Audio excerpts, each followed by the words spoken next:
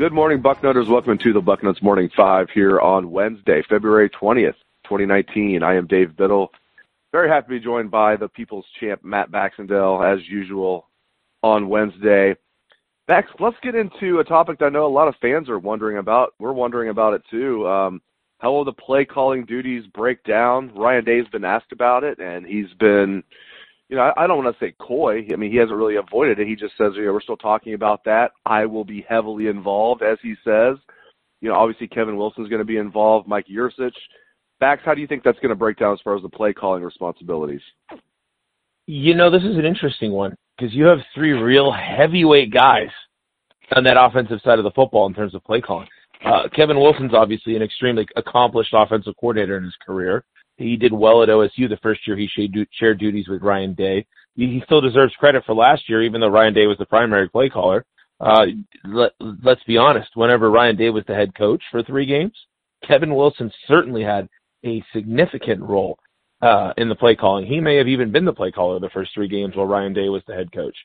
But of that same token, I don't think Ryan Day is going to be involved in the nuts and bolts of every single play call, purely because if that was his plan, was to be heavily involved on every single play, he wouldn't have brought in Mike Yurcich. I think Yurcich is the hire that says that Ryan Day is trying to be more of the overseer with his hand in the cookie jar, but he's not trying to be the guy who is the nitty-gritty, what are we going to call on this play sort of thing. I'm sure, much like Urban did, he'll interject himself into the, quote, flow of the play calling. But I don't think you're going to see him pulling a Jim Tressel and being the play caller and the head coach at the same time, not with both Wilson and Yurcich there. The offense would have to seriously struggle and be way worse than any of us expect for him to really jump in on that. So my read right now is that Yurcich is going to be the guy. I think Wilson's going to be heavily involved, and obviously Ryan Day is going to be involved because he's an offensive, savant in many ways. But I do think on game days, Ryan Day is going to be trying to split his attention. And we're going to find out this year if that's a good thing or if it's something he's going to have to reevaluate mid-season. But I don't think he would have brought in Mike Yurcich, stolen him from Oklahoma State with Yurcich's track record, and not told him he was going to be the play caller. I agree with you. I think Ryan Day will be calling a lot of the plays, but I think if he had to rely on one of the two, it'll be on Yurcich more so than Kevin Wilson, although I think Kevin Wilson's obviously going to be heavily involved with everything. He's going to be kind of the run game coordinator, while Yurcich, with his title, of course, he is going to be the passing game coordinator. What's interesting, my friend, you and I were, the co-club presidents of the Kevin Wilson fan club, and first of all, I'm glad he's still around. That shows that we know he's got an ego, but, at least he has stayed around. Ryan Day was the one that really, just completely just rised up and became like the head coach in waiting. Now they bring in Yurcich. What do you make of all that? I still think Kevin Wilson's a brilliant offensive mind looking what he's done throughout his career. Again, I'm thrilled he's still here at Ohio State, but what do you make of you and I were wrong. We thought he was the guy. Ryan Day was the guy. Well, I don't think even Urban expected Ryan Day to be the guy. I think he thought highly of Ryan Day, and we all went, wow, that guy seems to really have it. When Kevin Wilson was hired, I think the thought process was, look what Kevin Wilson did at Oklahoma. Look what he did with bum talent at Indiana. And this guy is going to be awesome with Ohio State caliber talent. And Ryan Day just is the Falcon Heavy shooting off into the sky from the moment that he landed. I don't even think that's a knock on Kevin Wilson. And for all of the ego and arrogance that Kevin Wilson supposedly had before we saw him, and may well have had because I didn't pay close attention to what Kevin Wilson's day-to-day was like at Oklahoma or Northwestern or Indiana before he got here. Since he's got to Columbus, he has been usurped as the primary play caller, didn't make a peep about it, just made sure the offenses continued to be really good. He has been in a position where the offensive line has been a concern, and there's been a lot of talk that Kevin Wilson is essentially the offensive line coach right now, which is a step back for a guy who was a Big Ten head coach, 2 years ago? So, I think he's certainly shown he's willing to do what it takes to help the program succeed. I also think, in the cynic in me, is probably the correct one here, which is when Kevin Wilson left Indiana, didn't even get a buyout. It was just a we're both getting out of this deal without trash-talking each other kind of equation. Kevin Wilson's image needed rehab. A lot of people said he was too hard on his players. He was a 1980s coach in the new millennium, and he's come to Ohio State. I've heard nothing bad about him.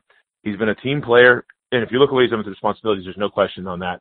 He's been willing to step aside whenever something's better for the situation, apply himself essentially as a position coach in some spots, and he's essentially at this point rehabilitating himself for one more run at a head coaching job somewhere. And I think that was his plan from the start. You know, Urban used to ask his coaches, give us 2 years. I want 2 years as an assistant here. That's my request to you. He asked that of every one of his coaches. He'd stick with them for 2 years. We saw it with the best of our coaches and the worst of our coaches under Urban. Kevin Wilson, I think, was always going to be a 3 or 4 year kind of thing, where Kevin Wilson was a significant presence in the offensive room, was a very successful presence in the offensive room, was sort of a Swiss Army knife when it came to coaching and the ability to coach quarterbacks, offensive linemen, the whole offense itself. And in another year or two, if Ohio State continues to just bomb on offense and have multiple first-round picks, because if Justin Fields is here 2 years and goes on to the NFL, you know he's going to be a high pick. Dwayne Haskins is about to be the top quarterback in the draft. And Kevin Wilson is going to get looks from somewhere as a head coach. He'll only be about 60 at that point, so you could hire him and have a reasonable run with him.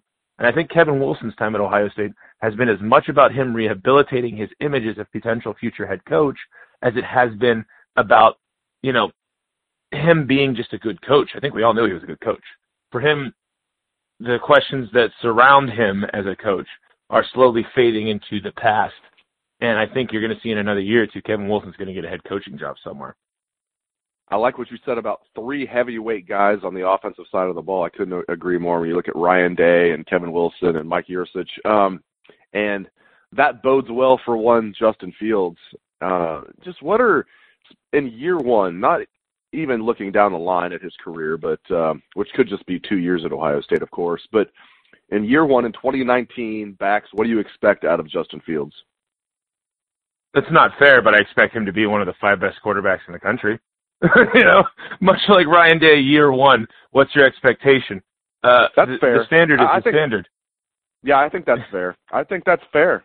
Top 5 in the country. I think that's fair. Yeah, I mean, this is a guy who some people thought was a better prospect than Trevor Lawrence. And when he got to Georgia last year, he was so good he thought he was going to dethrone a guy who made it to the national championship game.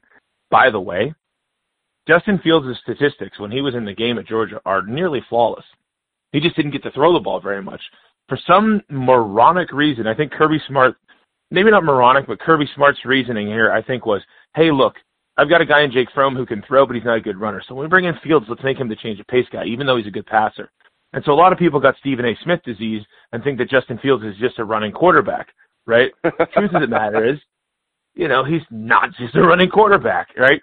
He's a guy who a lot of people think has similar passing chops to a guy like Dwayne Haskins. Dwayne Haskins is about to be a top 10 pick in the NFL draft. Dwayne Haskins is the best passing quarterback in the history of Ohio State. I'm not saying Justin Fields is necessarily going to be Dwayne Haskins throwing the football this year, but I'm saying he's not going to be J.T. Barrett throwing the football either. He's going to be a darn good passer. He may be more of an equivalent to LaTroy Smith in the modern era of football where, hey, guess what? This guy's got a gun, but he's an athlete. Now, I think as Fields develops, we're going to see a little bit more of a Troy pass for him, which is he'll run more early, right? If it breaks down and he's out of the pocket and he sees 10 yards, he'll go pick him up with his feet. As he gets older, I think Fields is going to be a guy who is going to take the arm into the equation. Because remember, he has 2 years here. So you said it was probably 2 years. I'll be stunned if it's not 2 years for Justin Fields. Something went horribly wrong if Justin Fields is here in 3 years. And he's a guy who is going to, the next 2 years for him, see this as his NFL film to be a top draft pick. And this is a guy, again, people thought he was better than Trevor Lawrence, some people. This was a coin flip for who was the number 1 quarterback last year coming out of high school. Trevor Lawrence just won the national championship. And while he may run people over in intramural league basketball and seem to have, you know, I don't know what he's doing running over engineering students who are setting picks for him, but whatever. Trevor Lawrence is a hell of a quarterback, and everybody thinks in 2 years he's the number 1 overall pick. Justin Fields is the only guy who's going to give him a run for his money from the quarterback position. And now he's at Ohio State. And what's really awesome about this, and this is something that some people are just, I don't think a lot of the Ohio State public at large is yet aware of this. Ohio State is rapidly gaining a reputation under Ryan Day, without him having coached more than just 3 games as an interim role last year, as one of the premier quarterback factories in the country, right? I read something today about all the NFL scouts and how they're looking at Dwayne Haskins going into this draft, and there's a lot of talk that Ohio State and Clemson are Ohio State, Clemson, and Oklahoma are the three schools that are producing NFL quarterbacks. Like Lincoln Riley is the quarterback whisperer right now with all these Heisman guys, right? That's why Jalen Hurts went there. If there's anybody up there with Lincoln Riley in the eyes of NFL evaluators, it's Ryan Day. What does that tell you about kids who want to play quarterback in the next 10 years coming to Ohio State? It says a lot. And it also tells you something that a lot of these NFL scouts are already looking and saying, hey, that Fields guy who hasn't really played much, that most of the public at large doesn't know a lot about, he's going to be really flipping good this year. So my expectations for Justin Fields are stratospheric, and I do think he's going to live up to them. That's the craziest part about this. This is one of the most talented quarterbacks, one of the most highly rated recruits to come to Ohio State ever. Great insights, as always, from the People's Champ, Matt Baxendale. You can catch his column every Sunday on Bucknuts. It is The Bucket. Thank you very much, Bax, and thank you to all listeners out there for tuning in to the show. I appreciate it. Hope you have a great day. Let's hear that Buckeye swag, best damn band in the land.